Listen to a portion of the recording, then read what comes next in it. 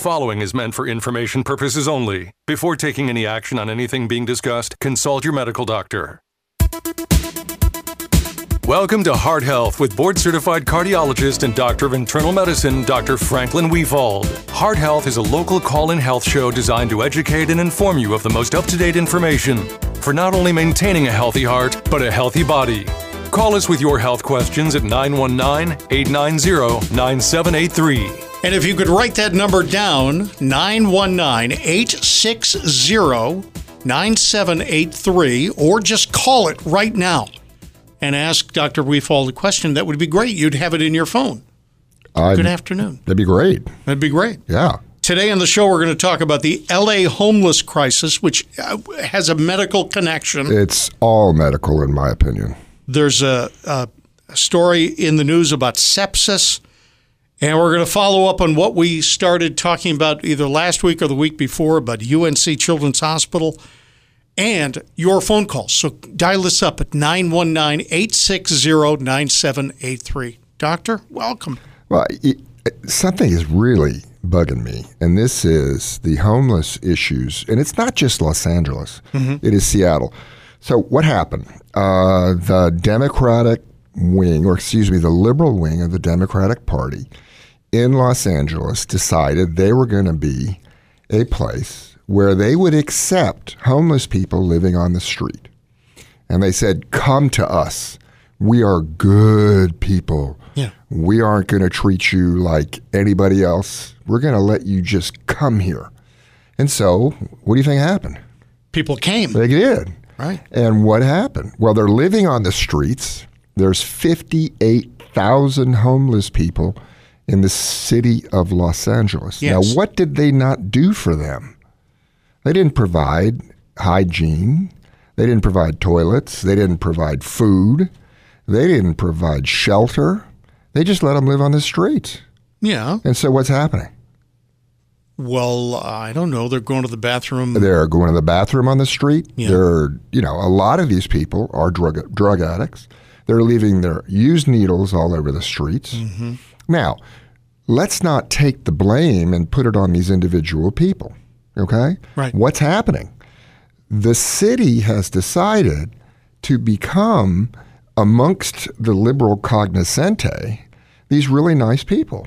Oh, yeah, we love the homeless. Well, if they really love the homeless, why would they leave them in such wretched conditions? Now, what's happening? Outbreaks of disease. And as we all know, they don't stay in one place. So we have hepatitis A, rampant. We have typhus, which was a disease that didn't exist anymore in this country. Right. We have an epidemic of typhus among the homeless, and it's going to spread. Now, here's the great thing.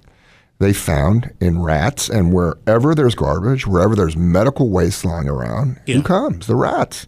Yeah. And they found some rats with bubonic plague. Now, it hasn't spread to the humans yet. I mean, bubonic plague?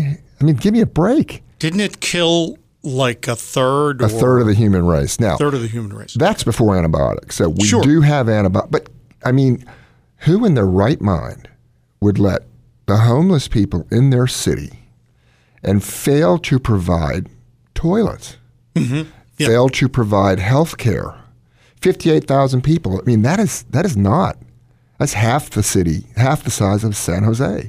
So think about half the people in San Jose leaving their houses, walking into Los Angeles, and planting themselves on the sidewalk. Now, it's also happening in Seattle. Seattle's just a mess. Yeah. And it's happening in San Francisco. And you know whose district it's happening in? No. Pelosi. Oh. And so what are we going to do? How far does our love for the homeless go? Right. I have no idea. But what has to happen? If they're going to let the homeless in, they're morally obligated to provide health care, to provide hygiene services, to provide shelter. But instead, they're dancing around in their cocktail parties, patting themselves on the back, how our city, we let in homeless, we love the homeless. Mm-hmm. It's exactly the opposite. They're doing the homeless a disservice. And there's there mental health facilities? No. Is there counselors? Is there drug addiction centers there? No. And I think what goes along with this is, you remember they're sanctuary cities. You know what that means, right? Yeah, the same with immigrant populations. Right. They're So allowing, yeah, sure. So what happened when 100,000 people a month are coming in and we have nowhere to put them? You know what the mayor said? We don't want them. Oh, okay. Yeah, and he's been quoted as saying, we'll accept them with open arms until it was 100,000 people a month. Right. I've got Emily in the waiting room. Let's get Emily on the phone. Can we get Emily through? Invite Emily through. Hi, Emily. Hi, this is Brittany and Emily. We're in Fort Mill, South Carolina. Well, welcome to the show. How are y'all? I'm good. Do you have any medical issues? We don't have any medical issues. You're just calling to say we had hi. a question about like a medical thing. Well, that's so good. we were just wondering if medically there is such thing as a broken heart. As what? A broken heart. Well, you know what? That's really funny. People can die of a broken heart. There is something called broken heart syndrome. Really? Have you heard of it? No. The other technical word is Takotsubo's cardiomyopathy. I'm Googling that. Well, right what now. it is Japanese word. It was discovered by the Japanese. And Takotsubo, you know what that means? No. Octopus head. So what happens is when you have a emotionally distraught situation, like maybe your boyfriend just suddenly walked out on you or your husband dropped dead, you can have an outpouring of a stress hormone called epinephrine or adrenaline. And in some individuals, we don't know why it's in some and not others, it can suddenly, like in seconds, make the tip of your heart, so that what we call the apex, suddenly become non-functional. It just stops working.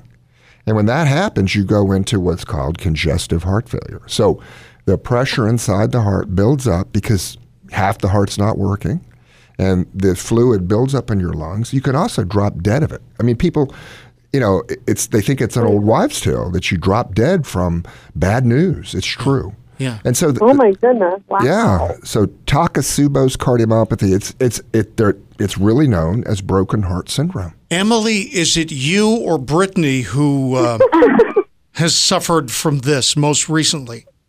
We haven't suffered from it, but we've heard of people dying from a broken heart, and we were just curious if it was actually medically a thing. It is a thing.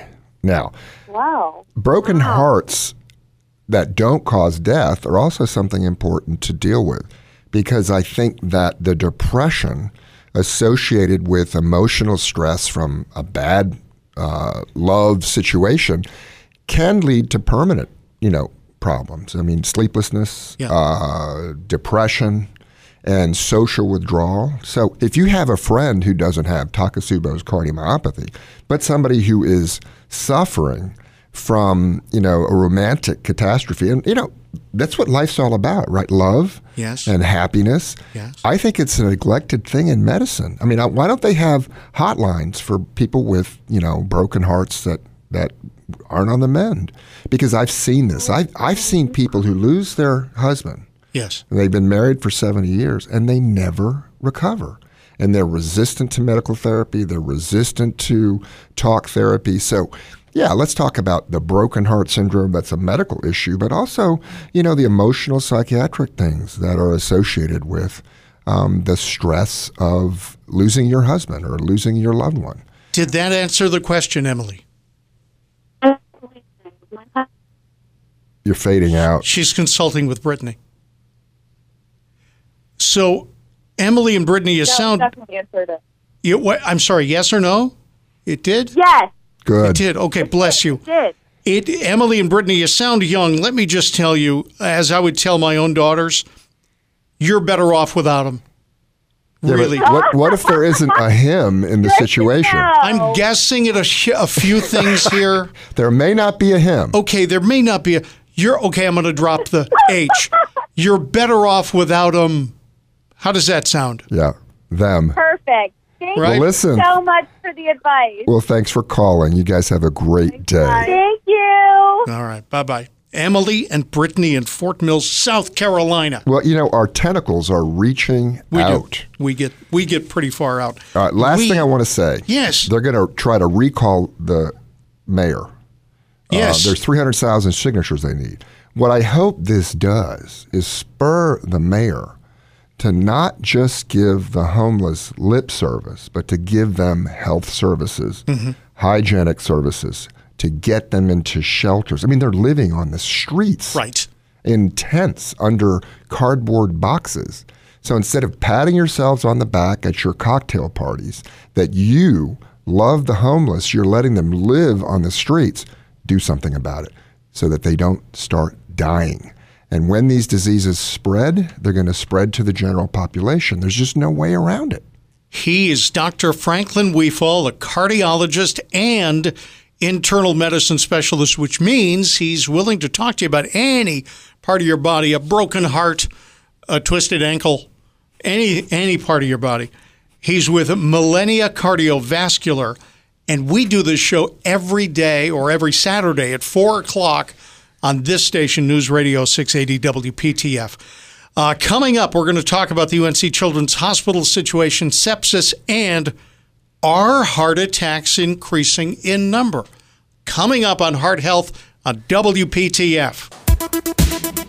Now, back to Heart Health with Dr. Franklin Wefald on News Radio 680 WPTF. And our telephone number, open to anybody with any kind of question, even if it's way out there. Way out there, like in South Carolina. In South Carolina, 919-860-9783. If you're in Virginia or South Carolina or Tennessee, go ahead, call us. Or closer to home, 919-860-9783. Now, we've learned more about the UNC Children's Hospital situation. You know, if you have something to hide, here's my advice. Yeah. Don't hide it. No. Because like anything in life, if you stonewall and hope it'll go away, it never will. So here's the thing, just to recap. There was a New York Times article that talked about secret recordings that cardiologists, they're the ones who, the pediatric cardiologists, they're the ones who see the little kids, the babies who have deformed hearts from birth. And they went to their superiors and said, we don't think we would send our own children to this program because we have an idea that the complication rates for these cardiac surgeries are too high. Yes. So what did they not do? They didn't admit what the rate was. They sort of just stonewalled it. Yes. And according to the article in the paper, in the New York Times, they also said, well, you know, you cardiologists, you pediatric cardiologists can vote your conscience and send the patient somewhere else, but we're going to have to cut the program and cut jobs and maybe your salaries. Well, Freedom of Information Act. You've heard of that? Yeah, I have, yeah. So the New York Times sued to get the complication rate. Sure. And the normal complication rate for these kind of surgeries is 14%. That means 14% have a major bad outcome, including death, a prolonged course in the hospital, infections. So, drum roll, please. Yeah, go ahead. What was the number at UNC? I don't know. 58%. Wow. Okay, now, there's two things on this issue. Why didn't they stop it earlier? I mean, if it were 16%, 17%, but 58% of the patients who underwent, and these are kids, these are babies for a lot of them, who underwent surgery, had a major complication, whereas the national rate was 14%. Now, I don't know what Duke's rate is. I don't know what Eastern Carolina, ECU's rate is. I don't know what Wake Forest is. I don't know what Johns Hopkins is. Right. But it behooves the powers that be who are overseeing an institution where little babies who are undergoing heart surgery for the most severe types of problem be taken care of in the best manner possible. And when there's a situation that is alarming, you don't wait a year or two. You don't hide the complication rate. You don't not release it until there's a federal case. Right. And so this is devastating. It's devastating in my mind. And it also talks about, for me, the institution itself. Mm. So again, not to be sued by the University of North Carolina. Yeah. I don't know all the facts. I'm not saying any one individual is responsible for this, but it raises the question, where is the institutional integrity that allows a situation like this to happen? Mm-hmm. So the answer is full disclosure at all times. Because if you're going to hide something, remember, you're going to get caught.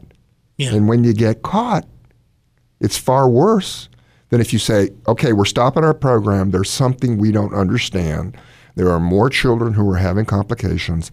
Let's take a step back. Now, right. What would the public say? They would applaud you. Yeah.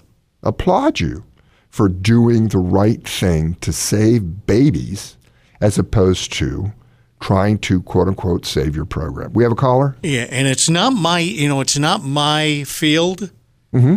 but I think I'd announce that number. If the national average is 14, I'd announce my number when it was. Well, you know what they could have done? 24. You know what they could have done? Is not even announce the numbers. Just say hey, we got to pause here because there's something not right. Jenna in Raleigh, thank you for waiting. Yes. Hey. I just have an opinion question. Yeah. I had an echocardiogram not long ago, and it was revealed that I had a moderate tricuspid valve issue. Was it regurgitation? Regurgitation, right. Yeah. A mild, what's that other one? Mitral valve regurgitation. Right. And an aortic valve, 3.9 on the aortic valve, whatever that does, it stretches or something. 3.9. Does that mean did they talk about a velocity of flow, or what did they say? Are you talking about the ejection fraction? Okay. I don't 39. know what I'm talking about. That's why I'm calling. Well, let me ask you a stupid question. How do you feel? At times I'm short of breath. Okay, so that's the issue. Have you had a heart attack? No. Have you ever been sick? I mean, in the hospital with a heart problem. No, I haven't. But heart problems run pretty severely in my family. Yeah. My dad had 2 heart attacks. His brother died of a massive heart attack. My sister had a mitral valve replacement. Wow. My brother died at 47 of heart problems. Okay. So well, I've been told that this is not something a man should ask a woman, but can I ask how old you are? I'll tell you that, but don't ask me how much I weigh. Well, that's okay. I understand. I'm 70. Well, you don't sound it. You've got the voice of a 69-year-old. Oh, I'm kidding. That has been my goal. Let me talk just a little bit. Okay, so what's an echocardiogram? Okay, we can generate sound waves that you can't hear because they're way up in the frequency. So you know how dogs can hear whistles that we can't? Mm-hmm. These are a lot higher pitched. And what we can do is bounce those sound waves off of human tissue and then wait for the echo. That's why it's called an echocardiogram, to come back to our machine. And then these whiz computers can create an image of the moving heart. If I had to give up all my technology except for one thing, I'd keep the echocardiogram. Because did you get to see it when they were doing it? I did not see it. I heard. All right. It is cool because you look at your heart and it's sitting there beating. Now, the ejection fraction, I don't want to overdo this. The normal ejection fraction is 55%. Now, what does that mean? It means the amount of blood that is in your heart when your heart's resting that is pumped out when it's contracting should be 55%, a little more than half the blood. If yours is 39%, then it's a little low. Now, the tricuspid valve. It wasn't 39. The aortic dilation was 3.9. Oh, so your heart was a little big. Oh, the aortic root was 3.9. Okay, well, I don't know. I think it was the aortic dilation was 3.9. Okay, so your aortic root was a little high. That's a different issue. The mitral valve doesn't sound like it's bad. That's the valve that controls the one-way flow of blood from the lungs into the left heart pumping chamber, which pumps it out to the body. The tricuspid valve is the one on the right side. So the blue blood that's lost its oxygen from the body goes into the right heart. The right heart pumps along with the same time as the left heart, and that goes into the lungs. So it sounds like your tricuspid valve leaking, on a scale of 1 to 4, about a 2 to 3. And the aortic root, that's the tube that comes out of the heart. And, 3.0 is normal, and 3.9 is a little big. You don't worry till it's about 5.5 centimeters. Now, what are they going to do after this? Have they talked to you about the next step? Well, that's my GP said that we would watch it, and that if my breathing gets worse, to just come in right away. Okay. But, did you talk to him about a stress test? I asked if I should align with the cardiologist to kind of get on board and see what they think, and she didn't think it was time to do that yet. Okay. That's what I got out of it. Use your own judgment. Remember, you are the patient. Right. So my recommendation is, if you have concerns, and again, I don't know your story really, just some bits and pieces, but be your own advocate. If you're concerned about this, let him know that you want to see a cardiologist. I'm sure that he would take you. Well, then you know what? News. Yeah, call him up. Call him up and say that, and then see what he says. I really don't need her referral to get. No, you don't. If you have Medicare, you can go see anybody you want. Call him up. Right. Well, the good news was that she said the left ventricle nor the right ventricle were enlarged. Neither one, or they both were? They were not. Great. Well, that's good news. That is great news. Great news. Well, if you're short of... I don't know if this is just beginning now or if I've had it my whole life. I just really have no clue, but my breathing is different. If your breathing's different, use your own judgment, ask your doctor, or just call up a cardiologist and make an appointment. I think... No, sorry.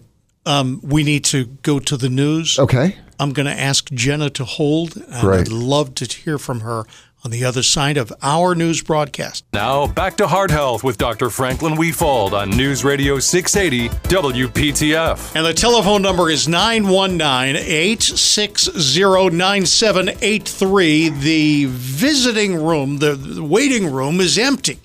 So go ahead and call 919-860-9783, and you will be next in line, which won't be the case in any medical office in America. Well, that's true. I mean, you just dial or you show up and you're first here. Yeah, that could happen in my office. Could it? Well, I gave out my telephone number. I gave out my cell phone number. Yeah. And you know why? No. It's so much easier just to take the call instead of have this telephone tag where I miss the message and everything else. And then I drive my staff crazy because I say, oh, well, come on in. Right. Yeah. Here is Dr. Franklin Weefald, a cardiologist and internal medicine specialist with Millennia Cardiovascular. He is a cardiac doctor. I am a cardiac patient. Not my patient. Not that your would patient. Not. You know that's not ethical. It's not? No. You know why I didn't want to join your practice? No, I mean? Not that I don't love you. I really do. It just wouldn't be ethical. What happens if I climb a big flight of stairs and that's it for Dave? You come in here the next week and you got to explain how come you let Dave die. Well, that would be bad for you. Maybe not. Maybe it would improve the show. Yeah, I could just blame you. You're absolutely I could say he didn't take his medicine. I saw him eating that biscuit on the air, All right. You promised to talk about sepsis, a topic I don't know anything about. All right, so what is sepsis? Sepsis is when bacteria that can cause like a pustule or a pneumonia, okay, or say a urinary tract infection. It escapes into the bloodstream. Yes. And it can be fatal. And the type of sepsis that is very fatal is something called gram-negative sepsis. And that's usually a gut bacteria. It has a coating some proteins that are called exotoxins, endotoxins, all sorts of toxins, and that destroys your immune system by allowing it to just go into overdrive. Yeah. Too much immune. Your blood pressure drops, your kidneys fail, and it can lead, in many circumstances, to death. So what happened? Some sepsis cases were missed. Yeah. People came in, they thought it was the flu. Have you heard that? They told me I had the flu. That's right. And there were signs that were missed. And so what happened? There was an outrage. You know what an outrage is. How could this happen? My child died. And, nobody wants to see somebody die necessarily. So these doctors who aren't perfect missed it. Yeah. The answer was education. So they tried to educate. But then what came in next? The government regulation. So there is now a sepsis protocol in the emergency room. So if you come in with, and I'm not going to go into all the details, with these signs and maybe a couple of vital sign problems or a history, that boom, you're in the sepsis protocol. And so you could come in with a carbuncle and tell them, yeah, it's a little short of breath, or a little dizzy, and the next thing you know, you're in the sepsis protocol, and it's all these blood tests. There are certain blood tests that may show you're in sepsis, etc. Well, of course, 9 times out of 10, 99 out of 100, you don't have sepsis. It's overkill. So there's a fine line between doing the right thing and going overboard. Now, you talk about, let me give you an example, the opioid crisis. Well, in the hospital, if you've had surgery, orthopedic surgery especially, they consider pain, the subjective enunciation of how much pain you have, as a vital sign. Yeah. And they are measured in terms of quality in the hospital by whether they respond to that vital sign. So you walk in, you say, are you having pain? They say yes. They are required to document what they did about the pain and what happened. Narcotics. Yeah. So, when I was going to a hospital, I would get calls all night. You'd say, okay, give them 2 milligrams of morphine. Half an hour later, their pain's still at 2. And so what happens is that they are tied into the quality measures that were brought on by the powers that be that certify hospitals. And so you ask yourself, why is this? Why do we have to follow these guidelines that in some cases make absolutely no sense? Now, we don't want to see children die unnecessarily of sepsis. We don't want patients to lie in bed writhing in pain. But are these government regulations and these guidelines that they foist upon emergency rooms and orthopedic wards really helping? And I don't know the answer to that. There has to be a study. Maybe have several hospitals not have this pain protocol and then take a survey of the patients and see how they did. Maybe not have some of these hospitals locked in to these sepsis protocols and see what happens. Does one hospital do better than the other? But there's just this blanket thing. I'll never forget when I started doing surgeries, it was, trust the doctor. Okay. You walked in, you did your surgery, you were fine. Now there's something called a timeout. You know what that is? No. Okay. So you remember all those screaming headlines about they cut off the wrong leg? Yes. They took out the wrong half of the brain. Yes. Now, how often does that happen? Not very often, I hope. Not very often. But because it became in the media this huge thing, they cut off the wrong leg. Well, you know what you do in that situation? You fire the doctor. Yes. Okay? Yes. Oh, yeah. There's something called personal responsibility, and yet it became a systemic problem. So now there's a timeout. And I guess it's okay, but most of the time what you're saying is, okay, we're operating on the right leg. Is the right leg marked? Yes, sir, the right leg is marked. Yes. Do we have the right scalpel to cut off the right leg, or do we need a scalpel for the left leg? Oh, no, sir. 10 minutes of this. And you know what? Most of the time people are just sleeping through it. It is checking off the boxes. You mean sleeping through it? The doctor is just saying, "All right, come on, yeah, just let's get on with it." And so I Yeah. think that's probably even more dangerous in some cases. But I know I've been in surgical situations. I had some work done on my foot. By Which the way, foot? Did you do the wrong foot? it was there's a story there. There is a story there. Okay. But I'm diabetic, and they had to do some work on my right foot. And 5 times people came in and said, "What are you having done today?" I said, "Well, they're doing some work on my right foot." I described the work, and they say, "Okay, good."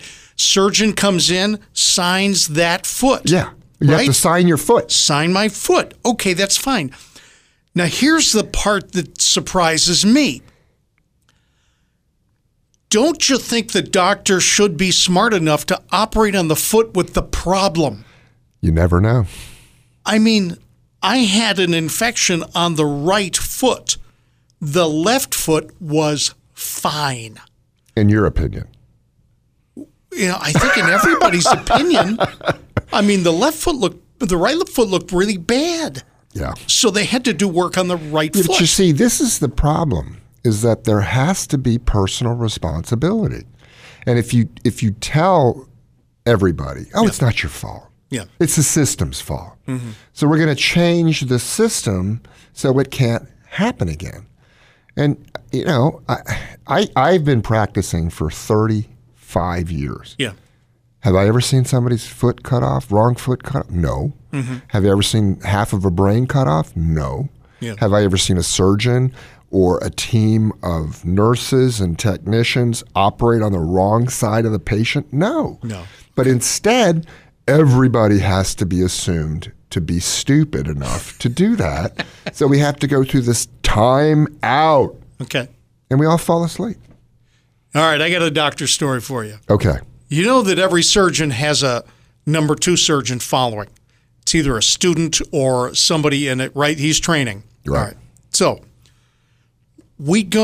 I have a daughter named Casey. Casey's a small child, probably under 2. I noticed the hernia. Dr. Alexander. Dr. Alexander is the only one who laid hands on the hernia, actually pointed it back into place. Was it the belly button? It was below the belly button. Oh, and it was no. This below was the belt. Hernia. Anyway, it's just so many kids have this. Yeah, I did. We went in to see the surgeon, and the surgeon says, "Okay, we'll see you Monday." He didn't even examine Casey. That's fine. Monday morning, doctor's in the middle of 9 different surgeries, comes out and says, "Mr. Alexander, Mrs. Alexander, we're going to do fine. I want you to be aware and be comfortable that when we operate on Casey, we're going to avoid the testes altogether." And my wife picked up on it. I picked up on it, but I was to let it go. She says, "Doctor, she's a girl. She doesn't have these." And what did I say? We're going to avoid them. Right? He was right. She doesn't have any. He was actually talking, am I correct, about the testicles? Yeah. He says, "We're not going to go anywhere near them." Well, she doesn't have any. Yeah. Doctor number 2 had to work not to smirk. Oh, yeah. Do you know what I'm saying? Oh, yeah. Because his career could go down the drain if he laughed. Oh, yeah. Doctor, she's a girl. She doesn't have any. Well, maybe that's discrimination. Are you sure Casey wasn't identifying at that moment? No. I wanted him to open the diaper in the operating room and say, "Oh my gosh." There we go. All right. We're going to talk more about surgery and other things in a moment. Absolutely. Our heart attacks increasing in number. Other medical stories I've got that maybe you can comment on. Haven't you heard certain individuals say that our healthcare system stinks? Yes. Because we have this wrong, we have this wrong. What kills me is when they say, and we don't really save any more lives than we did before. Can we do this in just a moment? No. No? Of course. All right. Next segment. Also, our shout-outs to individuals who've done a good thing for us. Absolutely. That's coming up in your phone calls, 919 860-9783. 919-860-9783. News Radio 680 WPTF. Well,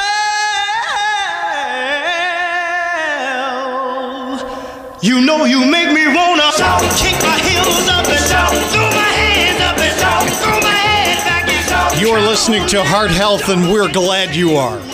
Dave Alexander behind one microphone. Over on the other side of the room, Dr. Franklin Wefald. As far away from you as possible. I'm drinking coffee. It's a breath thing. He's a cardiologist and internal medicine specialist with Millennia Cardiovascular.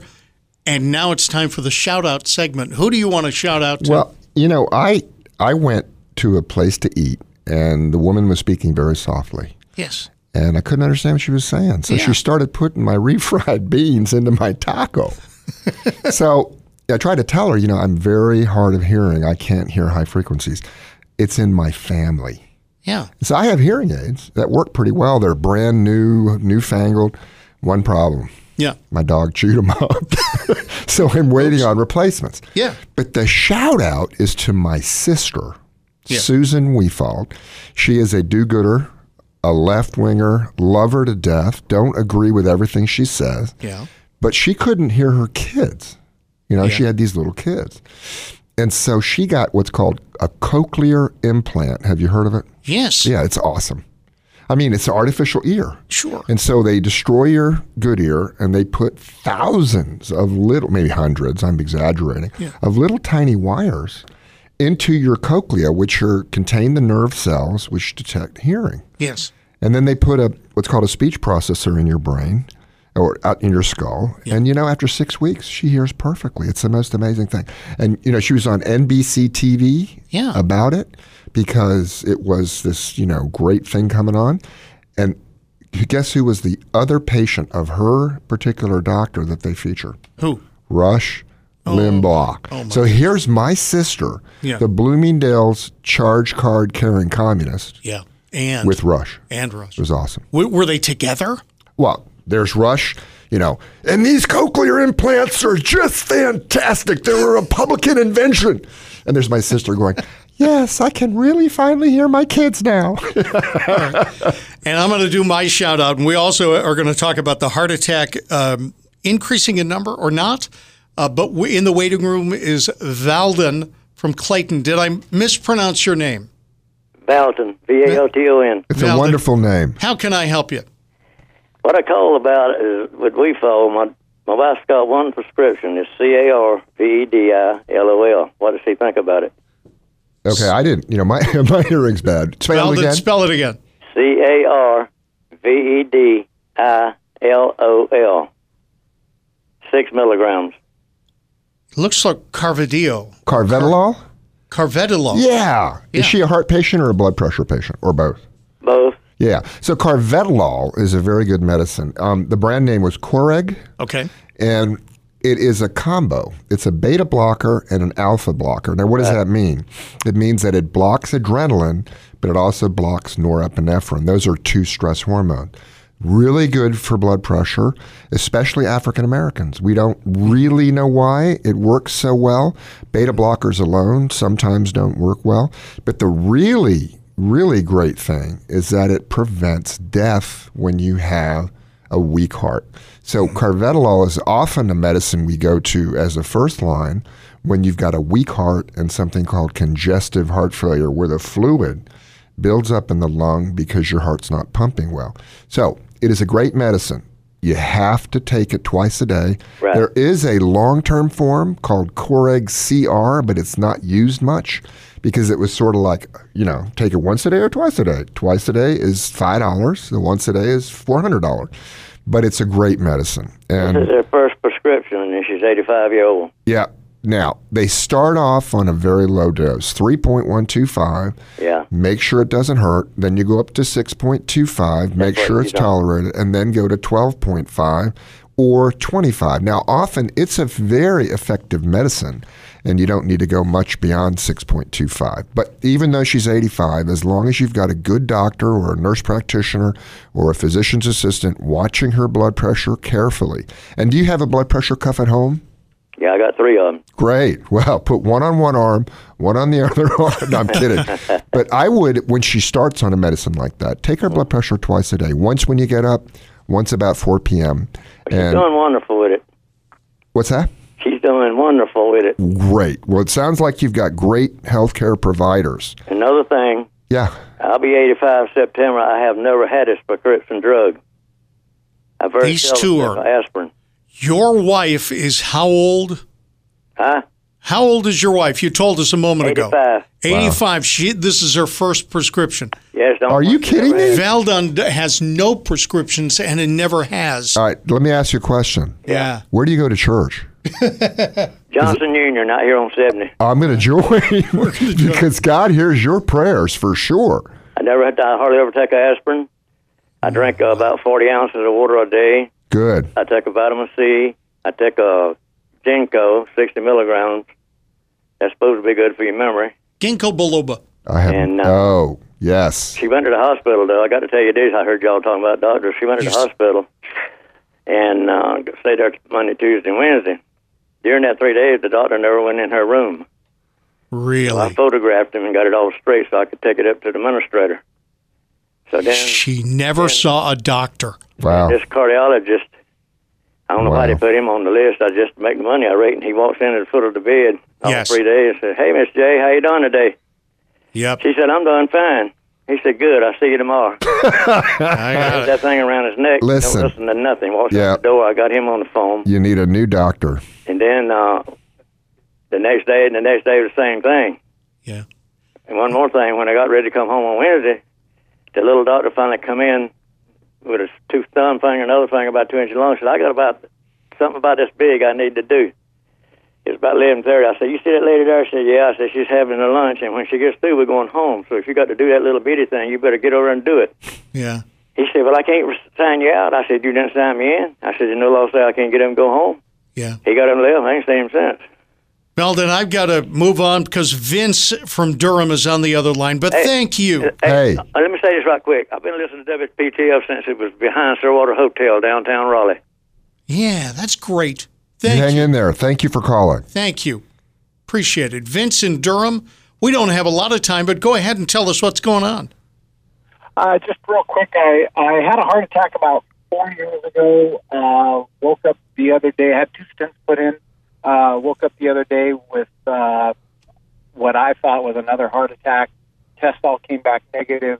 And then they shot me with the 3 shots of nitro in the mouth. Yeah. And the pain went away. Oh, wow. Got to the emergency room. No pain. That was it. I'm just wondering, and nobody's been able to tell me what happened. Did you have a stress test? I did, and I passed it with flying colors. Okay. Now, I'm not going to diagnose you, but one of the things you want to ask your doctor is this acid reflux, because the nerves for the esophagus, the heart, they can be confusing each other. So one of the things that I do in a situation like yours is look to see if it's acid reflux. Now, the reason why the nitro works in that situation, it relaxes the esophagus. So nitrate responsive chest discomfort can be one of 2 things. It can be a coronary blockage, pre-heart attack, or it can be that there's acid in the esophagus causing it to spasm. So check with your doctor and see what he or she says.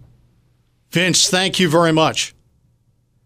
I appreciate you calling us. This is Heart Health, News Radio 680 WPTF. Everybody's got an assignment. Go to your smartphone, set the alarm for Saturdays at 4. Let the alarm ring. We got one more thing to say. Yeah. We are on the podcast now on Apple.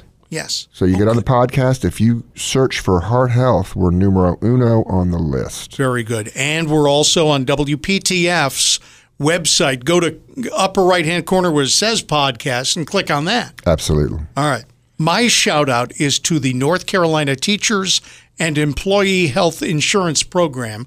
You put me on to a medicine that I think I should be on. No, I didn't put you on it. I told you about it. You told me about it. That's what I mean. I'm not your doctor. I went to my doctor, and that doctor said, yeah, that'd be good for you, but it's expensive.